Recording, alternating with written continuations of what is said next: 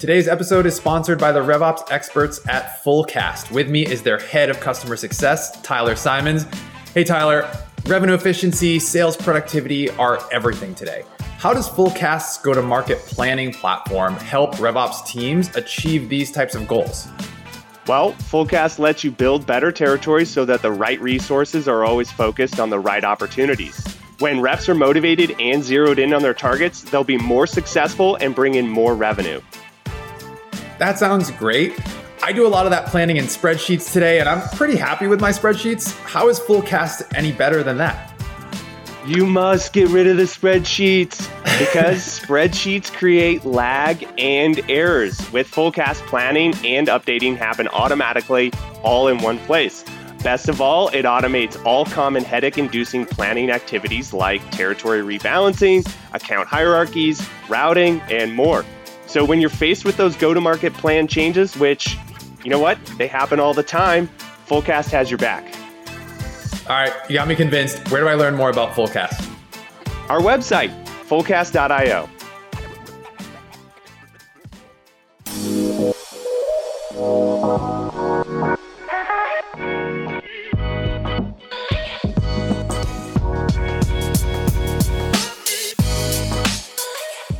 Hey everyone, welcome to Operations, the show where we look under the hood of companies in hypergrowth. My name is Sean Lee. Quick story for you. When I first accepted my job at Drift in late 2017, a friend of mine who was already working there invited me to some team outing at a bar.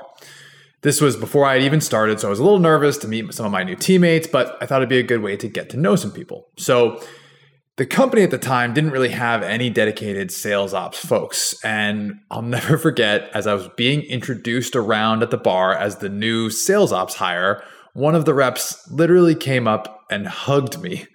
"We need you so much," he said. I laughed, but I made a mental note that I probably had my work cut out for me.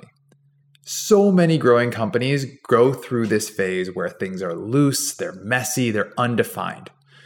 Our guest today affectionately refers to this phase of a company's growth as the Wild West. That guest is Johnathan Warren, head of revenue operations at CaptivateIQ. Having built out the ops functions at other startups like Spiff and Keyed In, Johnathan is now on his third ride through and out of the Wild West. And that's exactly what we're going to talk about in today's episode. In our conversation, Johnathan gives us two specific examples of ways that you can graduate from the Wild West. He gives us a crawl, walk, run model for building your first territories. And together, we realize that there's an opportunity cost to chaos. To start though, I think it's important that we all be self-aware enough to acknowledge if we find ourselves in the Wild West at this very moment. So I asked Johnathan, how do you recognize when you're in this Wild West environment and that it's time to graduate? I generally think that most people don't set out with this strong desire to have a process that ends up being this wild, Wild West environment. Like, this is something that you fall into kind of haphazardly because your focus is on so many other things. Oftentimes for early stage, these high growth companies, you're founder-led selling, you're pitching product solutions that don't exist anywhere except a Figma board.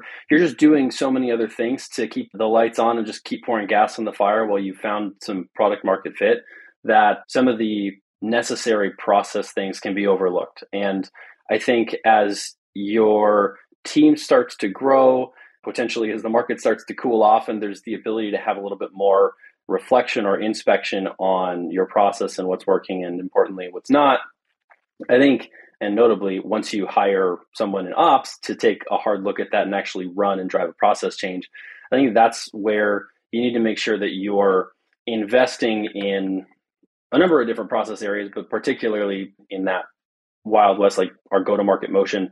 Do we have a process in place that's well-defined, that's understood by our team, and is repeatable for them to continue to find success in their prospecting motion, their ongoing sales process, whatever it is?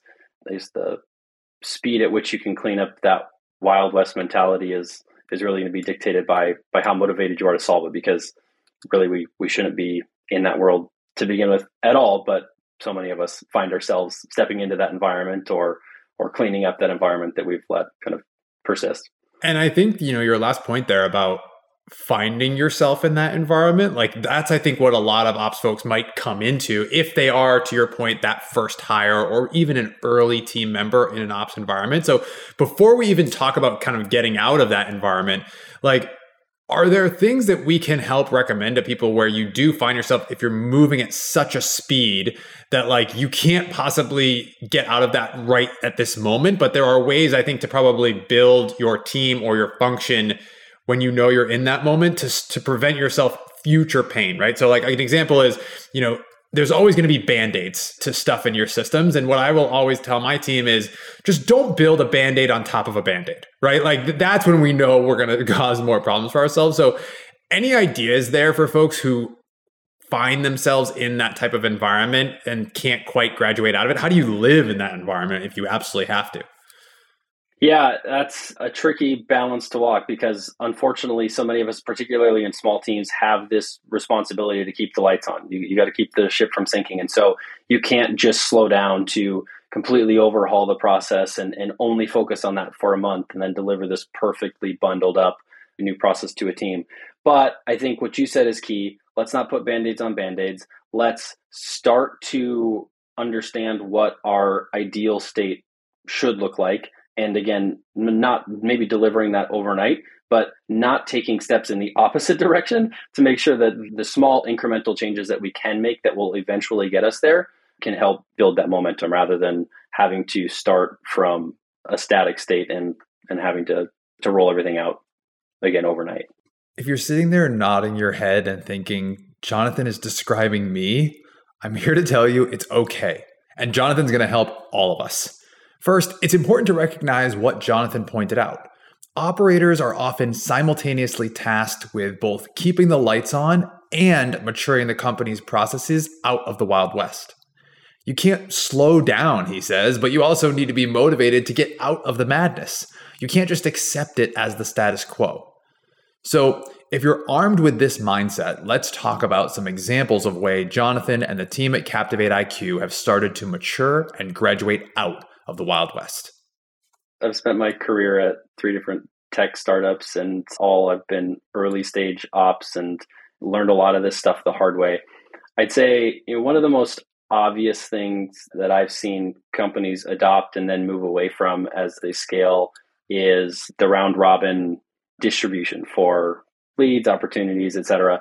There are a lot of benefits to round robin. Obviously, I think it's easy, it's straightforward, and honestly, it's maybe the most equitable solution in terms of trying to define fairness, where I've spent days and days of my time trying to create, the world's most perfect sales territory plan and intensive TAM, SAM, SOM analysis, really trying to get it right, carving out San Francisco and New York zip codes into 100 different patches just to try to, create this perfect distribution of territory, only for things to still not work out and be even at the end of the year. Whereas round robin, if you at least zoom out far enough and don't just focus on, this week I got, the big account and my peer got a small one and vice versa. If you zoom out far enough over time, the round robin system is very good at that equal distribution across your teams. I think there are also a number of cons that come with that. And I think as you think about maturing your team into a more established territory model, there are big benefits to be gained. I think that when you have a defined territory, whether that's by geography, whether it's by industry vertical and specialization, for us, we're moving into this world here at CaptivateIQ where we're moving from this round robin world to a named account territory model, or this book of business where we're prescribing the best of the best of accounts that we know that we can sell to that are within our ICP, and making sure that our sellers have clarity on who it is that they need to sell and focus their efforts on, how they should prioritize within that list of accounts. We've got firmographic signals, but we've also got these, buyer behavior signals that we need to take into consideration. And in the Wild West world, everybody's doing it their own way. And round robin, you're kind of waiting for things to come to you. Here, what we're excited about enabling our teams to do is really have more of a sense of ownership around their book of business, effectively like charging them to be the CEO or the president of their book, of their territory. And I think with that responsibility comes a lot of accountability, and what we're banking on is ultimately some increases in productivity because of that focus. So I think that there are other benefits too for moving away from round robin as your team gets familiar with their territory. Again, regardless of how you're dividing those territories up, you will seek to try to find ways to have consistency in those territories year over year. So sure, things might shift somewhat as your team grows and changes, but you'll have more of longstanding relationships in your territory that you're able to sell into. The persistence of long-term nurturing relationships from a prospecting standpoint can pay off. It's better for your customer, and I think so much of all of what we do should be tied back into what is right for the customer, and that's this familiarity in who their main point of contact is in our company, so that if and when they're ready, because we know so much of the buyer journey takes place outside of our walls, that once they come and they're ready to chat, that they know who that person is. So there's, I'm sure, many more benefits that aren't top of mind for me now, but we're very excited to give that level of structure to the team in the territory model sense. You made the point too that a lot of times in the round robin, people are just kind of waiting, right? Sitting around waiting for that lead to get distributed to them. And it's amazing how you can kind of just get used to that type of motion. And that's all you know, right? That's all that you know and understand in terms of how leads can and should work. And then all of a sudden, you lift the bag up from over your eyes and you start to look at it from this territory model perspective. And all of a sudden, oh my gosh, the approach you can take is so much more holistic. You kind of briefly said, look, we're going to go through this process of prioritizing the best of the best. And you said there's maybe some firmographic score or traits that lead to that. Can you talk more about that? Because determining who's the best of the best and determining who's at the center of that ideal customer profile that you alluded to is not a light lift. Can you talk a little bit more about how you're going through that process? Yeah, totally. So I think, in order to equip our teams to prioritize within their books, they have to have a sense, at least on paper, who those best accounts are. And there will always be some intuition and some feedback that they get from the market that can help there. But what we were lacking prior to this new motion was a robust account scoring model. So marketing has lead scoring, but not bubbling that up to the account level historically had just left us kind of flailing in the wind as to who do I go after. And we've had a lot of success in tech in the past. So maybe our reps are running a quick sales force report that says, show me all the unowned accounts that are in the software industry and find the top range of the segment that I can sell into. And, those are the ones I'm going to focus on. But even that involves a certain degree of a level of effort for our sellers that should just be taken out, off of their plate, handled operationally, where they can just focus on, let me get into these conversations. Take away the work to find the account, take away the work to even find who in the account we should be talking to, and just bubble it up so that our sellers can be spending their time having as many conversations as possible. So we built a homegrown account scoring model. We looked at a number of different things based on historical, indicators of what good looks like, what's converted for us, as well as aligning that with a bit of recency bias with what's in our current pipeline. Where are we wanting to go from a market standpoint with our ideal customer profile? All these things informed this account scoring model where we outlined a small handful of attributes. Think of them, I guess, as fields. And within those fields, industry, for example, industry would be an attribute. The industry could have a number of different values: software, business services, retail, go on and on. With each of those values needs to receive some sort of score, meaning to relative to the value to our business. And each of those broader attributes needs its own weighting as a part of the whole aggregate score. So for us, I believe we ended up settling on 5 different attributes, things like the industry that the company's involved in, the size of the company, the rate at which that company has recently grown.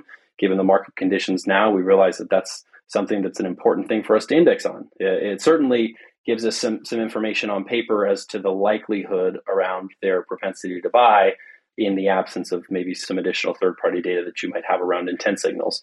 So we mapped all those out, gave each of our attributes a weighting based on how we felt like it was meaningful to our business, You apply that weighting against the value within that attribute. You get a little integer number, and the sum of those can be rolled up to calculate the score for an account. Now, I walk you through all that because we built it, we operationalized it, we had total sign off from the executive level on down, and then we realized, you know what? We have this fancy tool called 6 Sense, and one of the many things that they do is offer their own custom account scoring model. And while we had put a lot of time and effort into this homegrown model, and there were definitely some pros to our version, particularly because we got hyper focused to our business, there were enough pros that we couldn't quite solve for out of the box with our stuff that 6 Sense, giant company that they are, can continually invest and pour into their model, where we said, okay, ego aside, let's scrap our model, let's go all in here. And so we ended up, we'll still use the model that we built to inform and help layer in some decisions as we think about scoring and prioritization. But we're now just going to take advantage of an out of the box account scoring model that we already had in place that was just not utilized. And then beyond that, we're going to go beyond the firmographic lens. And that was all we were originally solving for with account scoring, which is how good do they look on paper? And you're only as good as your data there. But once you solve for that, there's still, okay, what's next though is how can we prioritize these accounts that all look great? Well, the best way is if you have any sort of signals on the buying signals that they're showing. And so we're taking and layering in that data to really drill down and drive the accounts that should be most prioritized. Depending on the maturity of your company, you might be listening to Johnathan thinking some of this sounds super basic, but don't take these critical building blocks for granted. If you don't have them, if you're just round robining every lead that walks in the door, then the opportunity cost of your rep's time on the wrong leads is massive. And Johnathan is teaching us that there are multiple ways to graduate to that next level. You can crawl, walk, run. Start with a homegrown version of a firmographic score, and then only when you better understand your ideal customer profile, or ICP, should you then start to think about buying a tool or creating that next level version. It's also okay to run both of those things in parallel to one another. That way you're testing your own assumptions and using both the homegrown version and a tool as checks and balances against one another. You're only going to get smarter this way about your firmographic traits of those ideal customers, so that when it comes time to actually start building territories, you're going to be very well positioned to do so. This episode is sponsored by Fullcast, the company that helps operators build better sales territories. Their platform focuses the right sellers on the right opportunities, making them unstoppable. And the cherry on top, Fullcast automates common go-to-market activities like territory rebalancing, account hierarchies, routing, and more, so the plan is always in sync with operations. With Fullcast, say goodbye to go-to-market planning headaches and hello to your own personal planning assistant. Learn more about Fullcast today by visiting fullcast.io. Okay, let's get back to Johnathan. He and his team at CaptivateIQ are graduating from what he affectionately calls the Wild Wild West. First, we covered moving from round-robin distribution to a more thoughtful territory model. Another area, though, that Johnathan is digging into is around pipeline management and forecasting. This is definitely one of those places where in the early days of a company, particularly if you have a shorter, more transactional sales cycle, you could get away with a much more loose process. But then, as your company matures, you might be looking at more of an outbound motion, or you might be looking at longer or more complex sales cycles with more steps and more stakeholders. When you reach this tipping point, Johnathan says it's time to evolve. Everywhere I've been, the forecasting process has started with, okay, we're doing things in spreadsheets, we're taking things out of Salesforce and writing it down. And, this team had their call on Wednesday, but by the time it's making it to management, it's, Monday of the following week. So much has changed, right? You've got not only static data, but, potential for error. And that's fine if that's where you're at. That's where most companies start. You don't need the most powerful forecasting solutions that are on the market. They certainly help.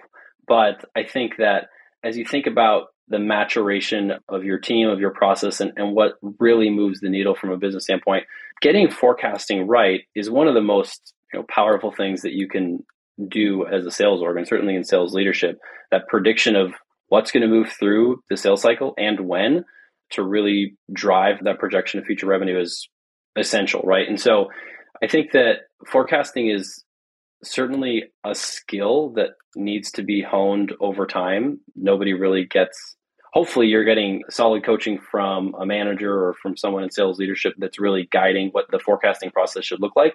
But I think for so many, it's just this, okay, gut feeling, I got this many deals and I'm going to call this number. And then you look at your number and go, oh, yikes, well, that's not going to get me near enough to my quota. So I better put, more. Or, oh, I've got a healthy pipe and it looks like I could call way higher, but I better hedge my bets. I don't want to, overstate and sandbag a little bit. So I think there's definitely an aspect that can be solved. This maturation of your forecasting motion can be solved through technology. And that's a step that we're taking here internally to get out of spreadsheets and have a system that is structured. It's, real time connected to your data source, and you can really build an operating rhythm or cadence to that motion for your team.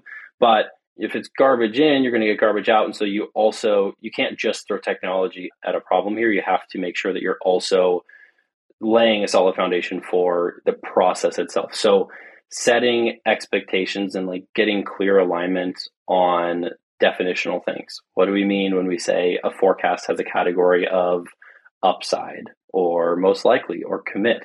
How strongly should you feel around the certainty of any of those deals? There's a lot of science in sales. There's structure to sales process. You've got all these helpful sales methodologies.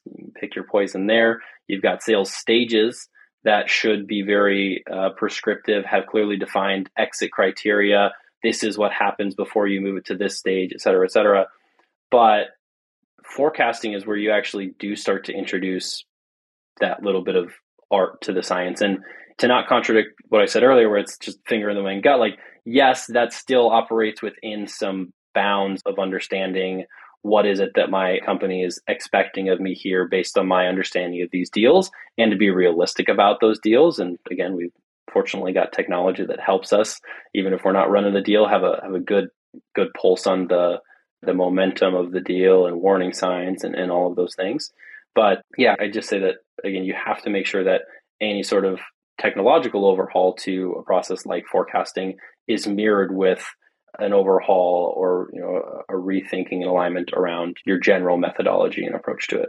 And I think that art is the most useful when it can kind of lean on the structure or the science that you have put in place, right? So what I mean by that is, let's say you're at your end of quarter and the rep's saying, my call is $100, but I've got 2 deals left, both of which are in our most likely category. But if one of those slips, I've got one in our best case category to fill in. And so I'm going to get 2 out of the 3 of those no matter what. So the art is, I'm going to get 2 out of the 3 of those, but it's all based on this common language about what most likely versus best case means to your company. And so if you don't have those foundations that you're describing, then, it's all art, and then therefore you've got nothing, right? And so I think being able to lean on the foundations that you're describing is really, really critical.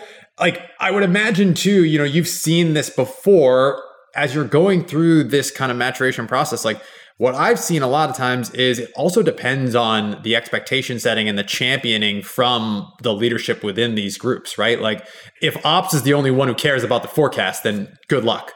I've unfortunately built some beautiful plans that have never seen the light of day, because you get to the point where you're ready to roll them out and you don't have the buy-in. So won't make that mistake again. But yeah, certainly you have to have the top-down executive buy-in and support, and really not just them signing off, but them to understand, to feel the pain of what the status quo means, so that there is really that drive and that change that's pulled through the entire team. And so yeah, I think going back to some structure and change that's needed for us specifically around forecasting, it's great to get alignment on terms, and it's great to say, hey, stop putting your number in a spreadsheet. We're going to put it in to a tool. But how do we help our account executives? How do we help our managers to really level up that forecasting beyond just, you'll get better at time. It's a muscle you build over time. And one of the things that we're incorporating into this new motion is this very prescriptive of SOP for what the forecasting cadence should look like here. And that's, I think it's so easy to fall into this trap of, okay, we did it. Congratulations. We're all now aligned on this new forecasting motion. And then every week have the same conversation over and over again, because that's just what we do here. But we're now saying, okay, well, at some point in the quarter, it makes sense to take a peek ahead and look at next quarter deals. And early in the quarter, it probably makes sense to look at the deals that pushed and find out how we can find a path for, strong momentum. So if you think about the quarter in a 13-week sprint, it's getting very prescriptive down to the week. This week, these are the areas that we're going to discuss on a forecast call. The outputs for most of them may be the same, where you're still going to be responsible for submitting your most likely and your commit forecast for the month and for the quarter. But occasionally we'll be guiding the team, and this is, be standardized across the org, where all our teams are going to also be having this part of the conversation built into our cadence. And I think that it's such a easy thing to build into the process, but if you don't, going back to the Wild West, you lack a structure. Sure, maybe again, people are adhering to the same definitions and putting their numbers in the same place, but you're missing that ability to really level up that motion and mature. Johnathan is giving each of us a prescriptive playbook to graduate from the Wild West when it comes to forecasting. According to him, you're going to need a mix of art and science. You're going to need buy-in from the top down. You're going to need outrageously clear expectations and prescriptive instructions. And most importantly, you have to consistently follow through on the system and processes that you have defined. Like Johnathan said, it may sound simple, but for many orgs, this is a massive change. Putting meetings on the calendar is the easy part. Once you're on the other side, you're going to wonder how you ever did it differently. But until you make it to the other side, it's going to be a painful transition filled with change management. I would have to imagine that Johnathan is facing some internal resistance when he's making these changes, when he's getting rid of a round robin, when he's putting more rigor into forecasting. So what type of pushback is he seeing, and how is he dealing with it? Yeah, the resistance is somewhat inevitable. I think, as we just shared, it's far easier to fight those battles when you know that you've got the support at the executive level and at the leadership level, right? Then it might be still met with that same resistance. There might still be those growing pains, but at least you know that you're not going to have to be looking over your shoulder and second guessing the enforcement of those and feel like you're out on an island all by yourself trying to drive that change. So do you have kids, Sean? I have one, yes.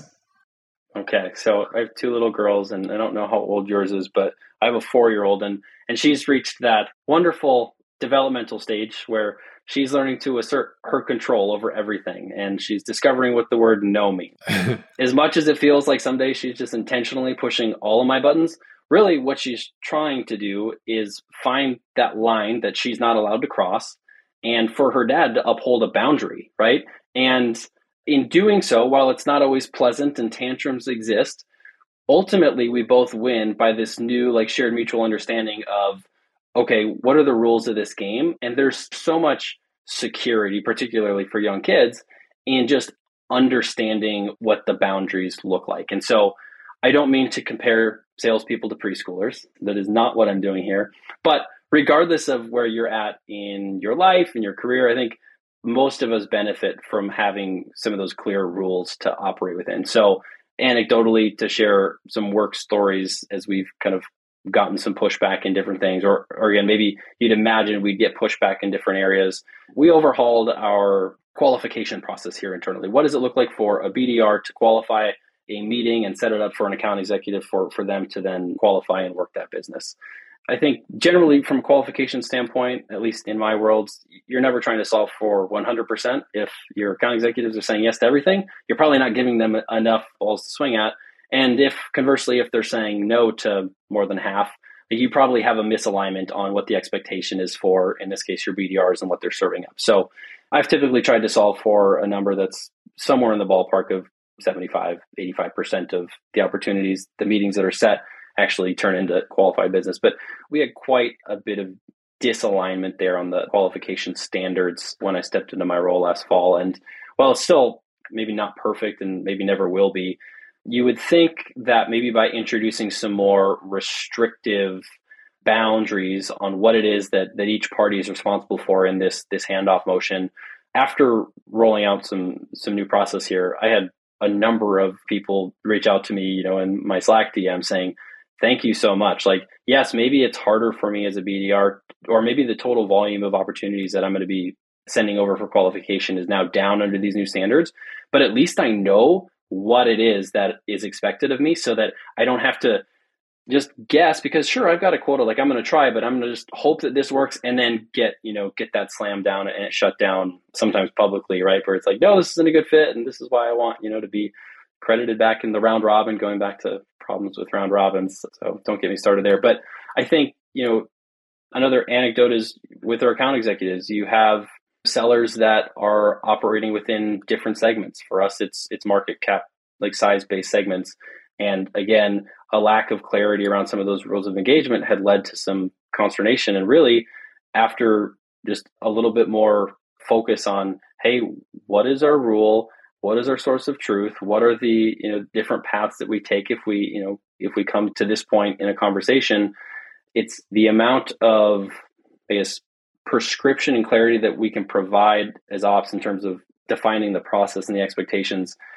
These reps are now coming to me and saying, like, thank you. Like, again, maybe this is a deal that I no longer get to work now because I now understand that this is something that I need to pass to my counterpart in a different segment, but it saves me from having to like deal with the awkwardness and the tension that comes with, I now won this deal and now all these eyes are on it and they say, oh, this never should have been yours. And you're saying, oh, should I get paid on? Like all this stuff that can be avoided just because we're more clear from the outset what that expectation is. And so I think, yeah, across the board, I probably have a number of different anecdotes just like that, where reps are ultimately thankful for the amount of guidance that can be put in place. And I think like the lesson there too is like you're now leading with the why and like the what's in it for them to these changes, right? Because the flip side of everything you're describing is that like there's an opportunity cost to chaos, right? Like for every one of those inbound leads, once you moved into that firmographic scoring territory model, you're probably also cutting out a whole bunch of noise, right? If you're living in a round robin environment, then with no thresholds to clear in order to make it in front of the rep, like there's going to be a lot of noise. There's going to be a lot of people who are never going to buy. There's going to be a lot of people who aren't even the right persona or role or company, whatever for you. And so moving into one of these kind of maturation stages that you're describing, all of a sudden it's like, wow, like the threshold of what makes it to me and the threshold of being worth my time is so much higher, so much more clear. And then therefore you're more productive. And so like, it's hard sometimes to reach that moment where the flip is switched, but I think like inverting it to say like the opportunity cost of the way things used to be was actually massive, but because you were living in it, you didn't even necessarily recognize it at the time. Yeah, 100%. Yeah, as best as you can, always start with why. Simon Sinek, like how do we get to what's in it for you as a seller? There's oftentimes motivations from a business perspective as well. I'm in the process right now of rolling out a CPQ tool for our team. And part of what that tool will enable us to do, the first time CPQ here, is have some built-in approval rules around discounting. And in this Wild West world, right now, reps are quoting and just offering whatever, they think feels right. And the manager has to, sign off on it, but there's no guidance. And so again, by setting some standards on the discounting example, to be specific here, where we're not only like helping the rep think about what are the standard kind of boundaries with I should operate within, but also like what's right for the business. And ultimately, if we can limit discounting by providing, some more clear bounds of what they can do without manager approval, without vice president approval, et cetera, now they're putting more money in their pockets.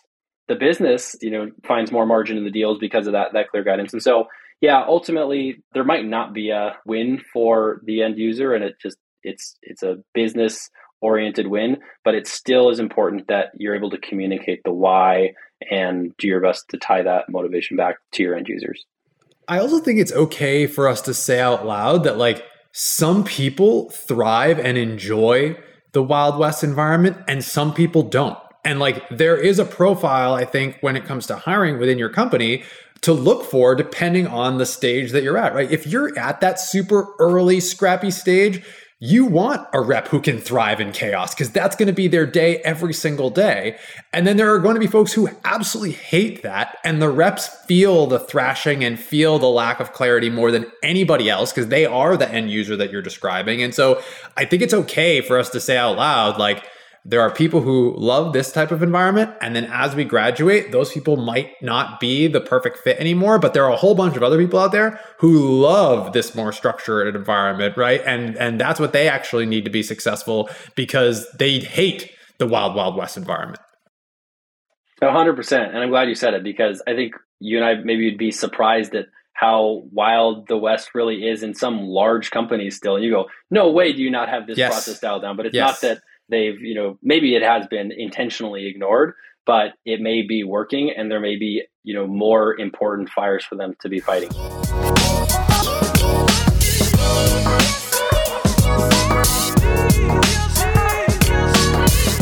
Before we go, at the end of each show, we're going to ask each guest the same lightning round of questions. Ready? Here we go. Best book you've read in the last 6 months? I'm rereading a book right now by a brilliant guy, fellow Nashville native named Donald Miller. This book is called Building a Story Brand. And it is story brand is this messaging framework that helps businesses with their marketing by incorporating the principles of story into their messaging. And I just geek out over all of the buyer behavior insights and examples that are shared in there and really recommend it. Awesome. I'll have to check that out. Favorite part about working in ops?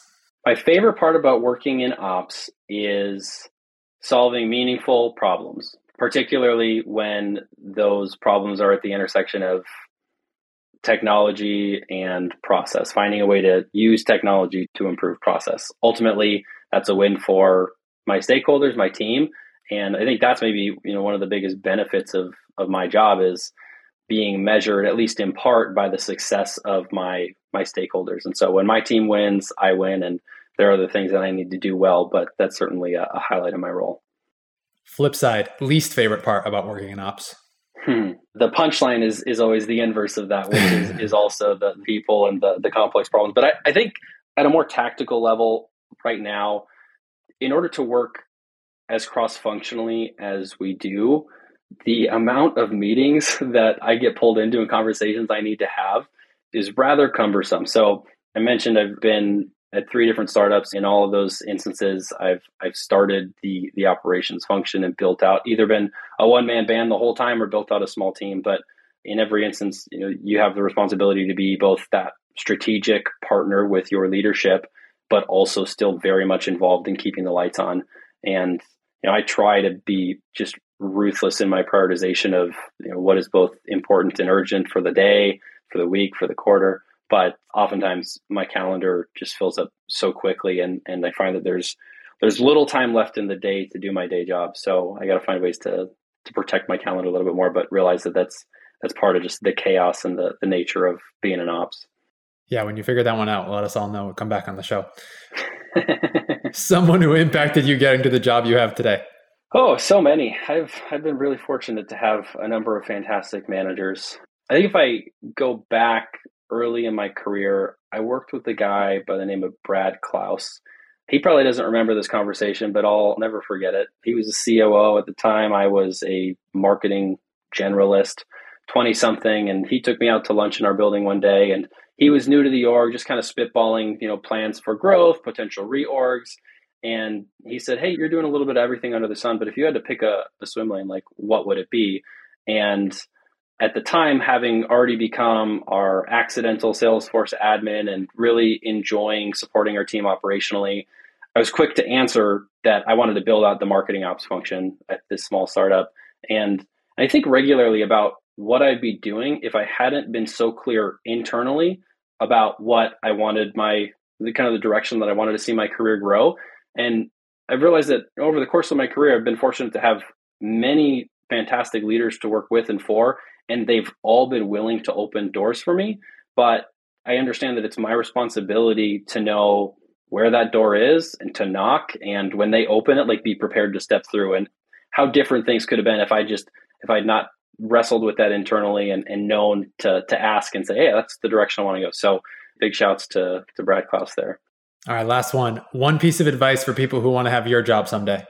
I'd say, generally speaking, as you progress in your career, you're never going to have more time than you have right now. You're not going to be less busy. So in the same vein of my struggles with time management right now, like, don't postpone learning or training opportunities for this mythical slow season, because it doesn't exist. Like, the things that you're focused on day to day may change and move from tactical to strategic in nature, but the stakes will only increase. And, I just feel like I've wasted dozens and dozens of hours of my work time not being as proficient in Microsoft Excel or Google Sheets as I would like to have been. And I'd say that the earlier in your life you can tackle some of those foundational things and not put it off, there's just exponential time rewards in this case to be gained. So certainly invest in that time for your training, and don't wait for a time that things might slow down, because it's going to be hard to find.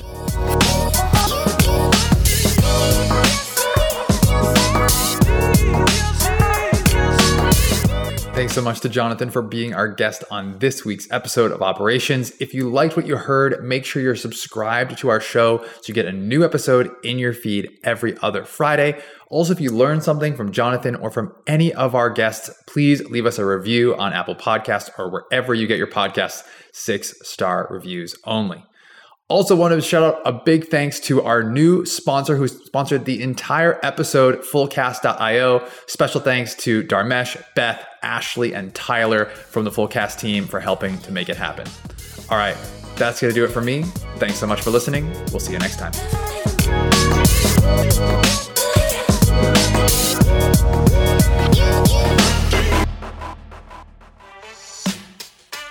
Today's episode is sponsored by Fullcast, your go-to-market planning platform. If you've ever spent hours or days building territory and quota plans only to have them be out of date the second the reps hit the street, you need to check out Fullcast.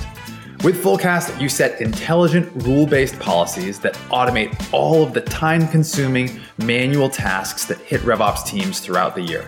With virtually no effort, operations will always seamlessly align with your plan. Learn more about Fullcast today by visiting fullcast.io.